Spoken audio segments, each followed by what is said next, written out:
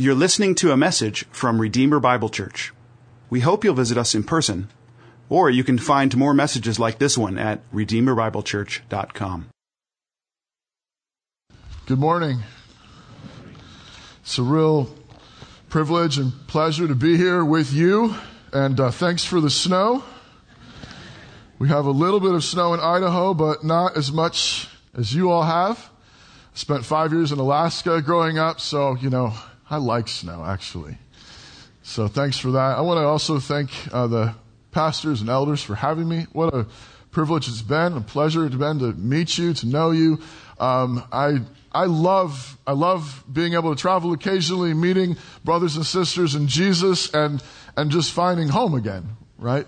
We're part of the family of God, and so it's such a delight to be with you, see what the Lord's doing here in your midst, and so in that spirit, bring you greetings from the saints at Christ Church in Moscow, Idaho. And maybe you don't even know we exist, but now you do.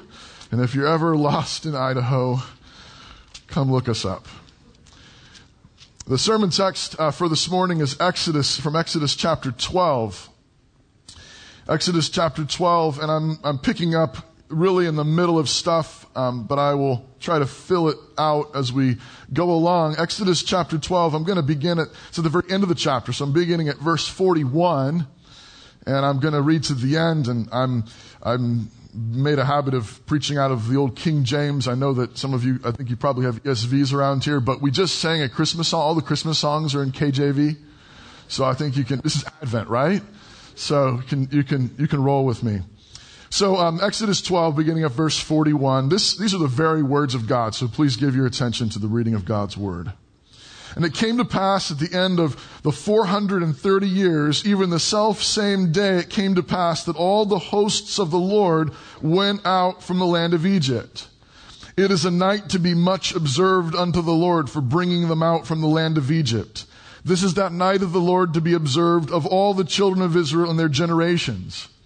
And the Lord said unto Moses and Aaron, this is the ordinance of the Passover. Thou shalt no stranger eat thereof, but every man's servant that is bought for money, when thou hast circumcised him, then shall he eat thereof. A foreigner and a hired servant shall not eat thereof.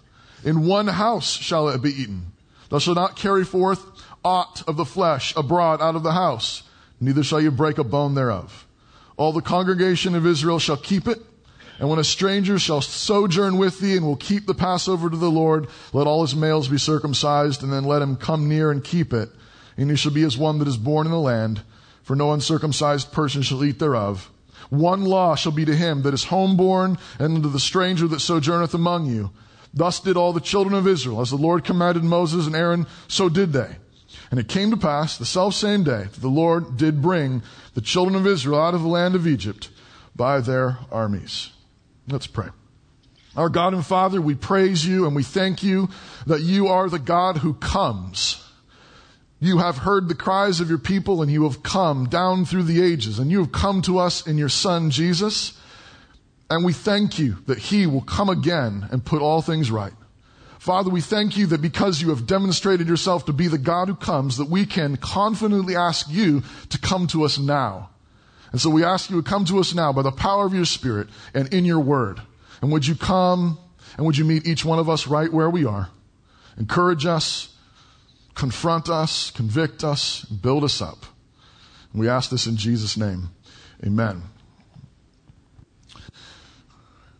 So I was preaching through this book a number of years ago, and it was, I think, this section or one of the sections like it that really caught me off guard. And maybe it did the same to you. Maybe it struck you as odd as well. And it's that last verse 51 that I just read a moment ago. It came to pass the selfsame day that the Lord did bring the children of Israel out of the land of Egypt by their armies. And it's that last word that I got caught on. I stopped and I thought, well, that, what? Armies? I mean, I know the story of the Exodus. I know there were armies involved. And Israel didn't have any. Right? You know the story. I mean, I had picture Bibles growing up. There's a lot of people with rods and robes and sheep, right? And then there are armies. The Egyptians had armies, soldiers, chariots. We sang songs about it. Spears, armor. I know about the armies in the story of the Exodus, and Israel didn't have any of the armies. So I think, well, maybe it's just a little rhetorical flourish, a little poetical thing going on. And so I did what pastors do, and I looked at the Hebrew. And the word there is the word Tsabaoth. Now you can say it. Tsabaoth. Now you know Hebrew. Okay? And so you know this word, and you've actually sung it. We sang it yesterday, actually, at the men's retreat right here. We sing it whenever we sing "A Mighty Fortress is Our God." You remember this? Dost ask who that may be. Christ Jesus it is he. Lord Sabaoth his name. From age to age the same, and he must win the battle. I don't know about you, but I sung that song growing up in the church, and I think for a long time I thought that was a weird way to spell Sabbath. Lord Sabbath, his name, okay. From age to age the same, he must win the battle. All right. Well, no, it's the word Sabaoth. It's a Hebrew transliteration. It's just making English letters follow the Hebrew sounds. It's like the word hallelujah. When you sing hallelujah, that's a Hebrew word. Amen or amen. It's a Hebrew word. It's just transliterated straight over into all the languages. We sing and pray those words straight over from Hebrew. And Greek did the same. And so Sabaoth means armies. Or it's sometimes translated hosts. But it means armies. That's the word there in Exodus 12:51. Armies. So Israel came out of the land of Egypt by their armies. That's why it makes sense in "A Mighty Fortress is Our God." He's the Lord of armies is his name, and that's why he must win the battle. Because he's the Lord of armies. But again, I was still stuck here with this. Okay, so Lord of armies. Well, then I did my search on it, and it actually shows up again here in verse 41. So that's where I began reading this morning. And it came to pass at the end of 430 years, even the self-same day, it came to pass that all the armies of the Lord went up out of the land of Egypt. This is hosts here in the King James of verse 41, but it's the word armies. It's the same word. And then I look, and it actually showed up back in verse 17 of chapter 12 as well. You shall observe the feast of unleavened bread. And in the self-same day that I have brought your armies out of the land of Egypt. Therefore shall you observe this day in your generations by an ordinance forever. Like, okay, 3 times in one chapter, but still, that doesn't mean that's all. I mean, it's just, poetry maybe. But then I kept on looking, and it shows up again in chapter 7, verse 4. Flip over there. Chapter 7, verse 4. Pharaoh shall not hearken unto you, that I may lay my hand upon Egypt and bring forth my armies, my people, the children of Israel, out of the land of Egypt by great judgments. And then chapter 6, verse 26. These are that Aaron and Moses, to whom the Lord said, bring out the children of Israel from the land of Egypt according to their armies. You see, it's only used one other time in the book of Exodus. It's used 6 times in the book of Exodus. 5 of those times are here in the story of the Exodus, and it never once refers to the Egyptians. You see, according to the story of the book of Exodus, the way Moses has told this story, Pharaoh had no armies. Pharaoh has chariots. He has soldiers, and some of you are flipping through, and you're like, I'm pretty sure I saw the word armies in here. And yeah, you're right. The English translations actually translate a word army. They translate a particular word armies several times in the narrative, but it's not the same word. And it's not the usual word for armies. It's the word it means strength. It means might. And it can refer to military might. Now, my point, of course, is not to say that Pharaoh literally didn't have any armies. Okay. He has armies, clearly. They're chasing them. They have spears, chariots, horses, and soldiers and so forth. Okay. That's not my point. My point is, why did Moses write the story this way? Why did God inspire Moses to tell the story this way? And why is God so insistent on referring to Israel as his armies? But the picture kind of gets filled out a little bit even more. It's not just that he calls them armies, but there are some ways in which God is insisting that they act like armies. So for example, in just a few verses above what we read in Exodus 12, back in verse 36, in 12:36, it says, "The Lord gave the people favor in the sight of the Egyptians, so that they lent unto them such things as they required, and so they plundered the Egyptians."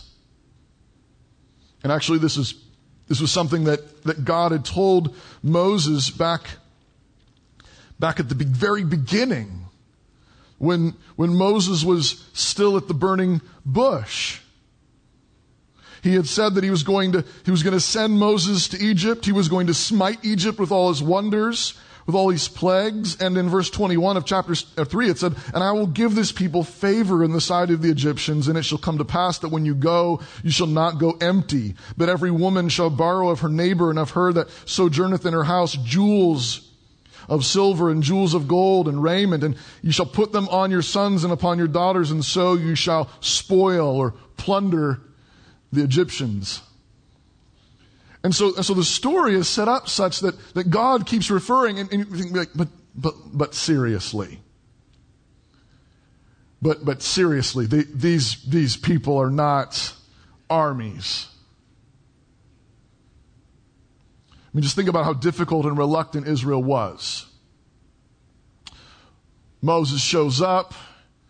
He introduces himself. I met with God in the wilderness. He says that he has a plan to deliver you, and we're gonna go. And they're, well, okay, sort of open to the idea maybe initially. He goes into Pharaoh's court, has the initial showdown with them. And how does that go? It doesn't go well at all. Pharaoh says, "You're just getting them away from their work. That's it. Double the work. No straw for the bricks." And how does that go over? "Never mind. We don't want your help, Moses. Go away. We don't like your plan. Sounds horrible. You just made everything worse. Thanks for nothing. We'll deal with this ourselves." And of course, Moses goes back out and cries out to God and says, "God, they're not listening. They're not listening. They don't want to do this. They don't like your plan."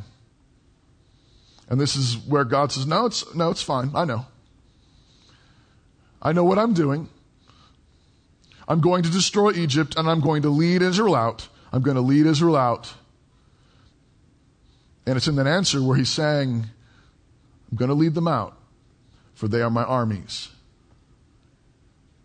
They're my armies. What is God doing in this? What's God doing in this story?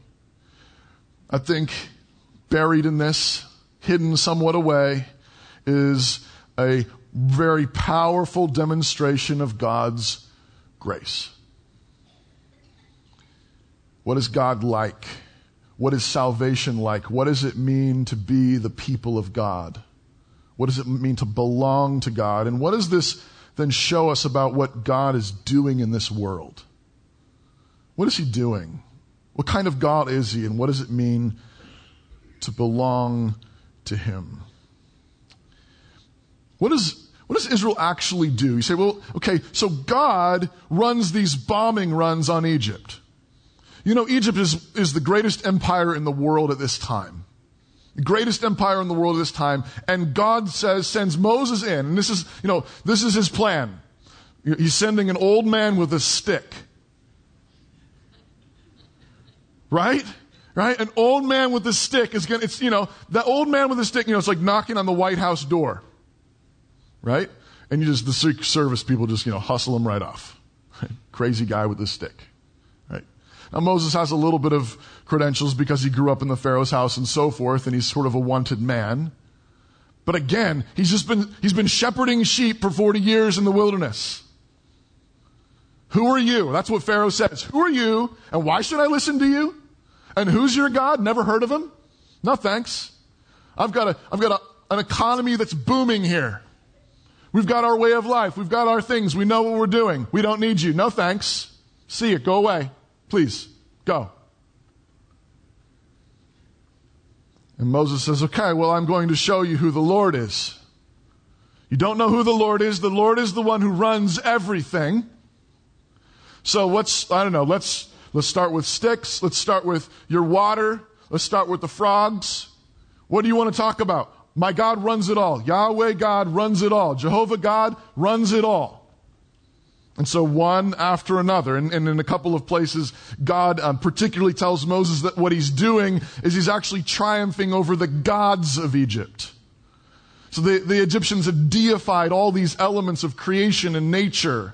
And Pharaoh himself, thinking that they had tricked power out of these things. And so they had life coming out of the Nile and life coming out of the sky and life and glory in their agricultural industries and in their economy and all these things. And so they served them like gods.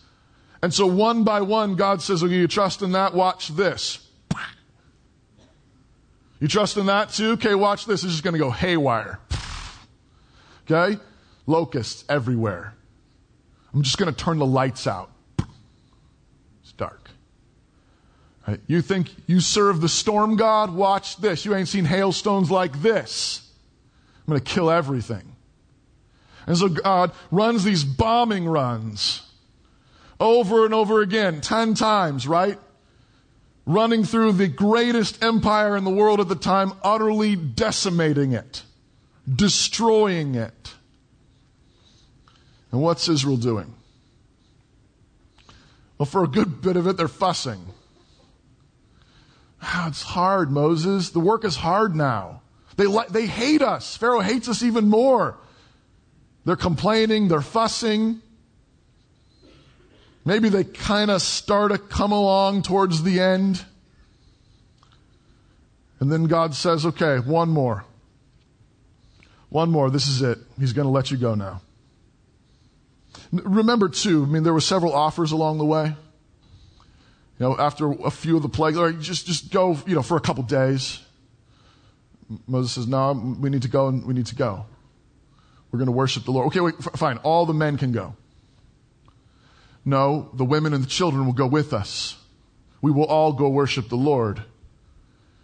So, think about, again, the PR between Moses and the Israelites. Moses, he gave you the chance. Moses says, no, we're doing it God's way. We're all going. No compromises, no. Just let them go. And so God says, all right, this is it. This is going to be the 10th plague. This is the last one, and this is what I need you to do. You're going to take a lamb. You're going to kill the lamb for as many mouths are in the household. And if you're poor, you can share it. And you're going to take the blood from the lamb and you're going to put it on your doorposts. And you're going to get rid of all the leaven in your house. All the leaven of Egypt. You know what leaven is? Some of you bread bakers maybe. I baked bread for a summer. I had to learn a lot about leaven. Leaven, of course, is living. It's living yeast.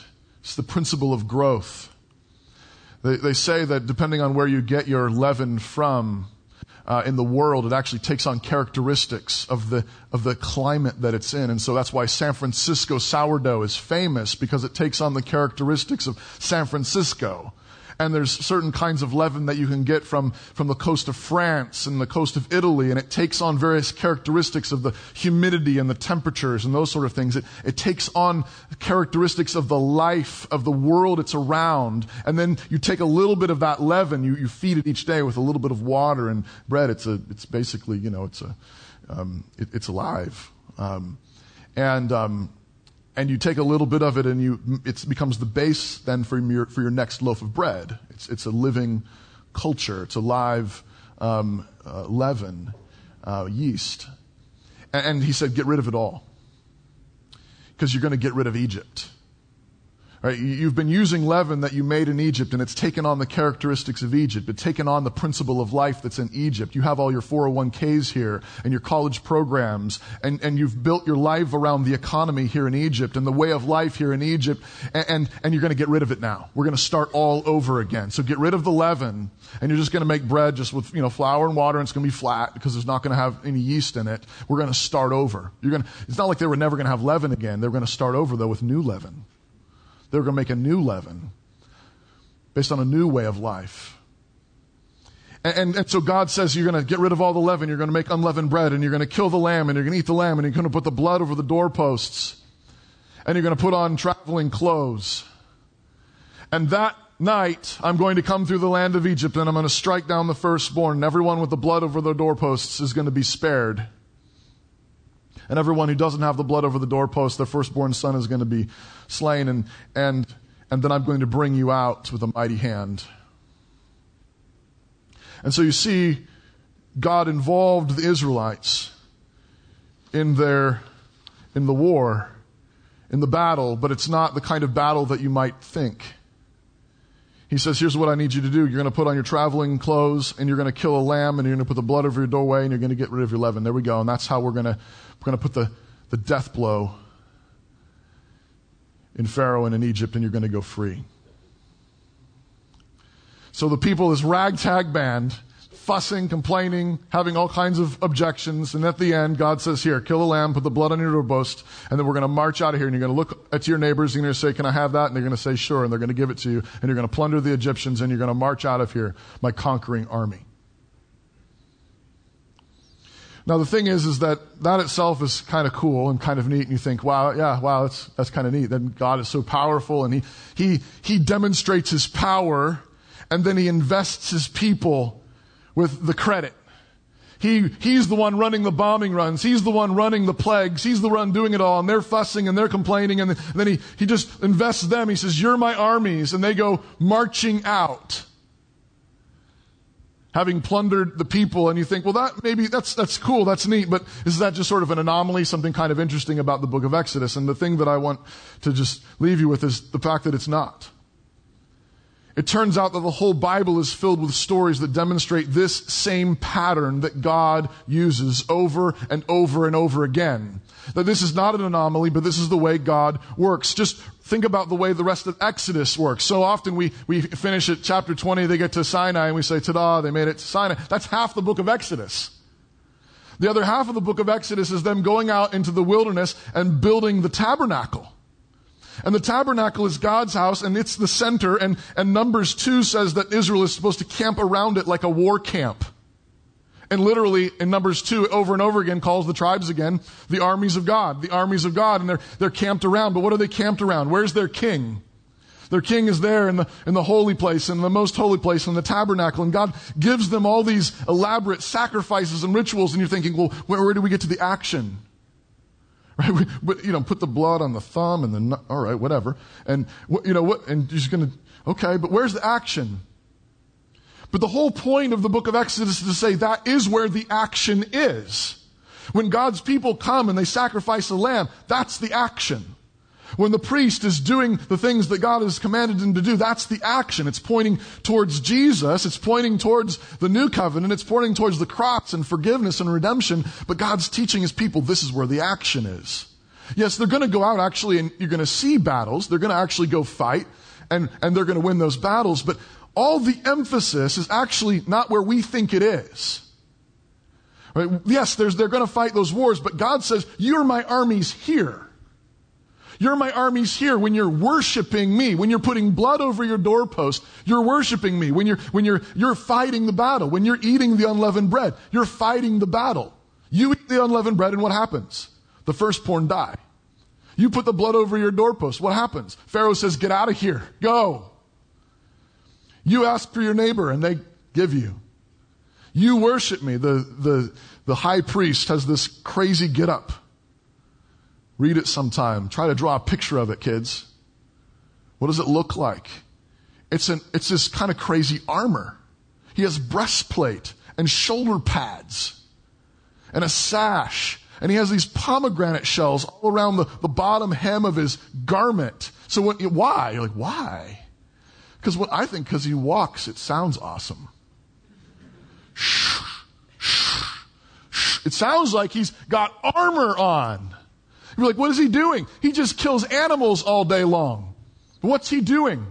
The point of it is he's leading Israel in warfare. Do you want to win? Then fight here. How do you fight here? You confess your sins on the head of this animal and you kill it, and then you put it in the fire. And you put the blood at the base of that altar over there, and you sprinkle it over there. And you hear the pronouncement, your sins have been taken away.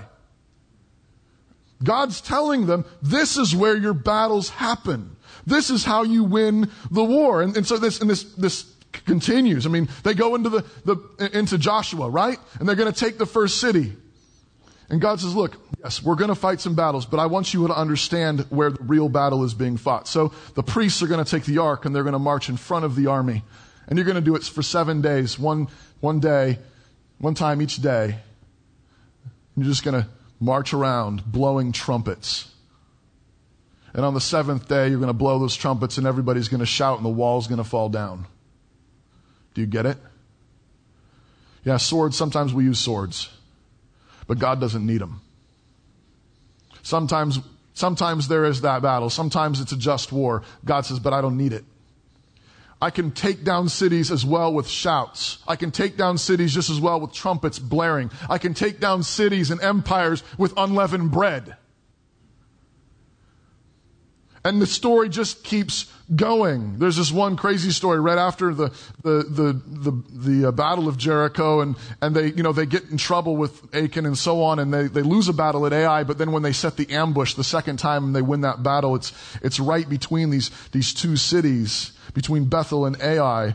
And I was reading that one time and I thought to myself, wait a sec, where have I heard that description before? Right between Bethel and Ai. And it turns out that 450 years earlier, that's the very spot where Abraham built his first altar.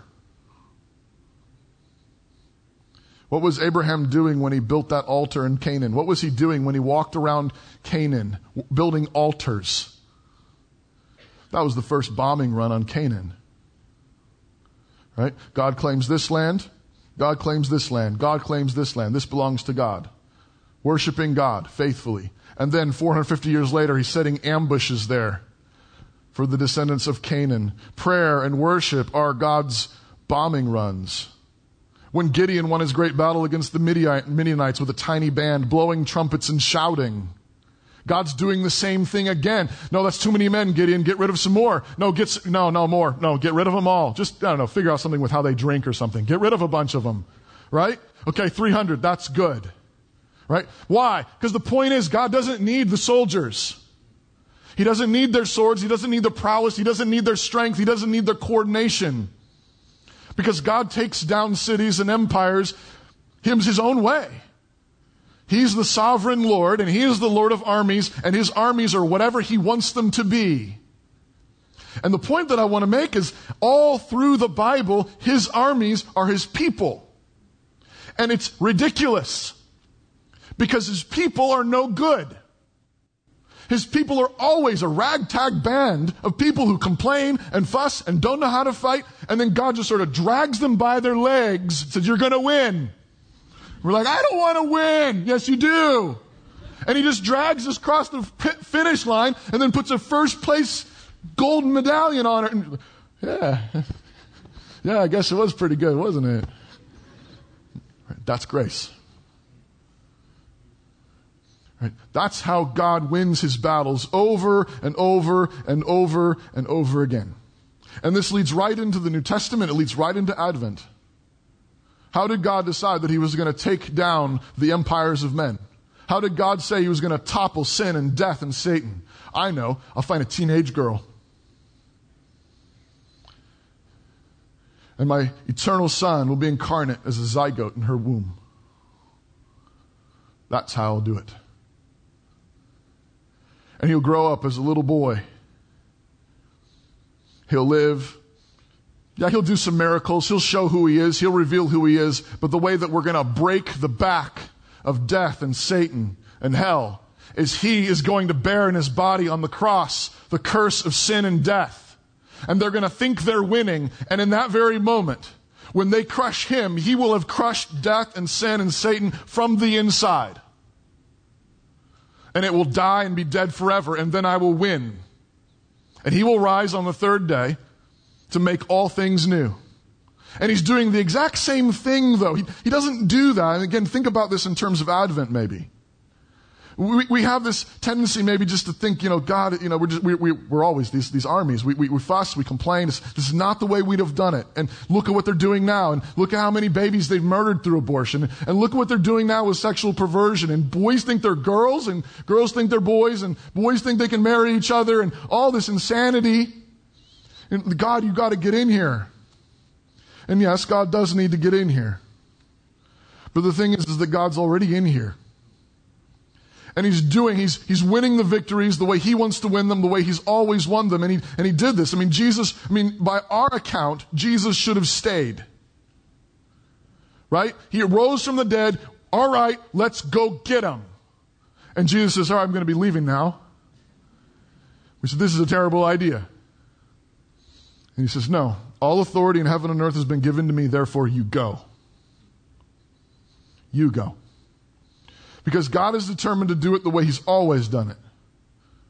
Through his people who he considers his armies. The crazy thing about the high priest get up.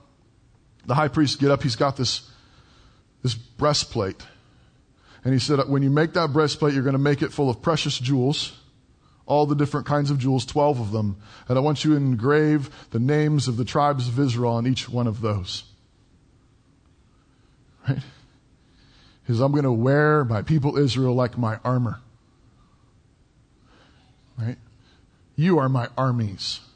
You see, so the gospel, the good news of God's grace is not merely that he saves us. Yes, he saves us. But he's determined not merely to save us, but he's determined to wear us. He's determined for us to be his armies. And what is the weapons he's given us? Well, it's the same kind of crazy warfare tactics that he's always used. He says, go into all the world. And what are we supposed to do? Baptize everybody. Like, God, but that is just water. Yeah, it's just water. And that's how I win. Right? So you put water on everybody. Right? Make disciples of all the nations, put water on them all. It's just like it's always been. Right? Put blood on your door. What does the blood on your doorpost do? Just trust me, we're going to win. And you're going to get together, and you're going to gather together, and you're going to sing loud to the Lord. You're going to praise him on all kinds of instruments and make a loud noise. And what are we doing, God? Well, we're just knocking walls down. That's what we're doing. We don't know how it works, but that's what we're doing. We're to worship God together. You're going to get together, and I want you to eat bread and drink wine together. What are we doing? Conquering the world. Right? But don't you think we should run for office or something? Sure, some of you are called to run for office. Some of you are called to be judges and senators and governors and yeah, do that too. But the most important thing you need to do at the center of the war camp, you're going to break bread together and you're going to share it and drink wine together and you're going to rejoice before the Lord. Because when you rejoice before the Lord, I'm going to go and wipe out your enemies. I'm going to be raising you up as my armor, my armies, my hosts, because I am the Lord of hosts and you are my hosts. What are we doing? What are we doing when we do what he commands us to do? We're going to war. So what does God put in your hand? Right? If God is using unleavened bread and blood over doorposts and water and bread and wine and some guy standing up here on Sunday morning telling you that Jesus died and rose again to save the world, if God's using that, then he's using, used a virgin womb and he used a cross, then this means that he's using you. He's using you wherever you are. You're his army. And so when you're there changing diapers, right? And there's one over there and one over there and the one over there, is hitting the one over there. Right? What are you doing? You say, I'm going to war. That's what you say. You say, I'm part of God's army. I belong to Jesus, and that means he's wearing me as his armor. And when I am teaching these little children to love Jesus, and I'm loving them with the love of Christ, I'm going to war. When I make another peanut butter and jelly sandwich for them, I'm going to war. When I tell the truth at work, I'm going to war. When I love my wife and I lay my life down for her, I say, honey, I got the dishes. It's no problem. I got it. What are you doing? You're going to war. He said, well, that's not really war. Is it? If you're doing it unto the Lord, if you're offering it up to the Lord and you're saying, God, you've called me to this. You've given me this assignment. I'm a husband. I'm a wife. I'm a father. I'm a mother. I'm a daughter. I'm a son. I'm a brother. I'm a sister. I'm a roommate. I'm an employer. I'm an employee. I'm a co-worker. I'm a friend. And you've assigned this to me and you've given this to me. God says that when he puts it in your hand, it's a weapon. It's a weapon. Because when you offer it up to the Lord, it's like Abraham building an altar in the promised land. You say, this is Jesus. This belongs to Jesus. He died and rose again, and all authority in heaven and earth has been given to him. All of it. Authority over finances, authority over diaper changing, authority over education, authority over wardrobes. Right? It all belongs to him because he bought it all. He purchased it all with his blood, and so it belongs to him. He's Lord of all. And so he's Lord in all. And so wherever we are and we submit to his lordship and we say, okay, you've saved me, you've rescued me, you've forgiven my sins, and you've assigned this to me, you are to understand that you are the armies of God. You are the hosts of God. He is the Lord of armies, and the armies are not somewhere else. Out there in heaven, just the angels. No, you are his armies. You are his hosts. This is why Paul can say, even in Romans 8, you know that wonderful passage where he's extolling the love of God.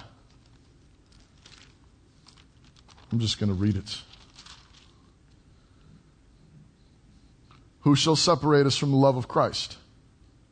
Shall tribulation or distress or persecution or famine or nakedness or peril or sword? As it is written, for thy sake we are killed all the day long. We are counted like sheep for the slaughter. I never understood why that verse there. Because God has always won by slaughtering sheep. We're going to win. We're going to beat Pharaoh now. What are we going to do? Kill sheep. Put the blood on the doorposts. And so now if we're the sheep and we're getting slaughtered, if we're the sheep and we're being persecuted, if we're the sheep and we're being slandered, if we're the sheep and we're going through hardship, Paul says, well, then we're right where we're supposed to be. Now we can't lose. And that's what he says. Nay, in all these things, we are more than conquerors. We're not survivors. We're armies.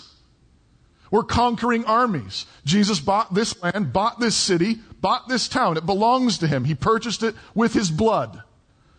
He didn't say go into all the world and give it your best shot. He said go into all the world and disciple the nations. What does that mean? It means we preach and teach and love and serve and worship until every nation bows its knee to Jesus. Until every nation says Jesus is Lord.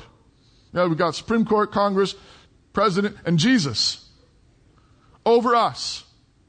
Until every knee bows and every tongue confesses that Jesus Christ is Lord to the glory of God the Father.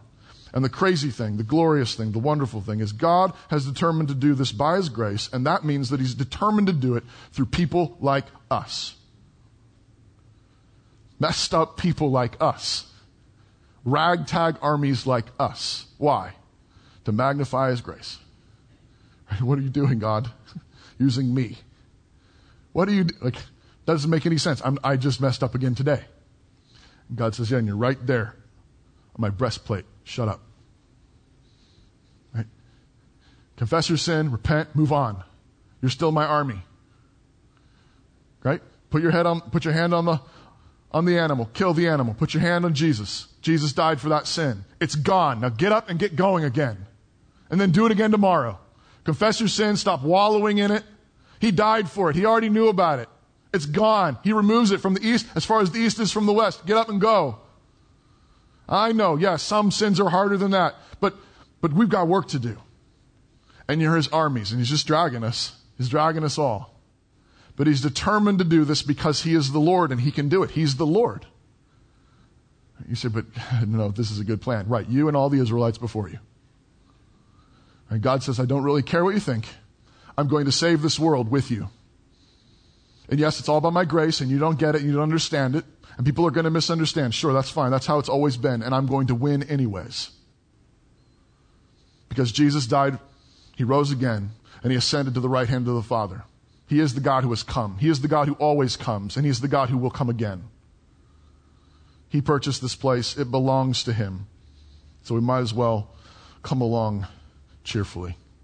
Father and God, we praise You and we thank You that You are the God of armies. You're the Lord of hosts. And Father, we don't understand why You have determined to do it this way, but we praise You and we thank You that You have determined to do this through a ragtag band such as us. Father, we praise You and we thank You that this means that You are determined that we would be conquerors, more than conquerors, even in pain, even in suffering, even in loss, even in the mundane day-to-day things. You have determined to use them for Your glory and for the conquering of this world by Your grace. Father, we pray that You would comfort our hearts, encourage us, teach us to repent and move on quickly. Father, we ask that You would be glorified here. In Jesus' name, and amen.